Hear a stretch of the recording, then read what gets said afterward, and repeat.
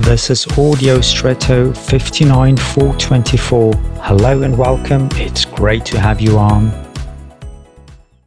If you are a watch wearer and prefer an analog watch, you may have luminous numerals or hands. When it's bright you can't see if the hands or numerals are really luminous, but only when it's dark.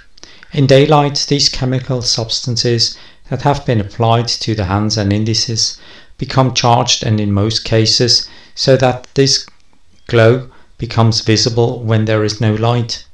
I appreciate it very much when I can read the time at night or otherwise in the dark. However, the legibility of the time depends on how long the luminous material has been exposed to light, or how strong the light source was in which the material was able to charge up. This determines the radiant power. It's the same with us humans. We radiate in dark times what we expose ourselves to in quiet times. We reflect what we have previously opened ourselves up to. What is that with you? And now I wish you an extraordinary day.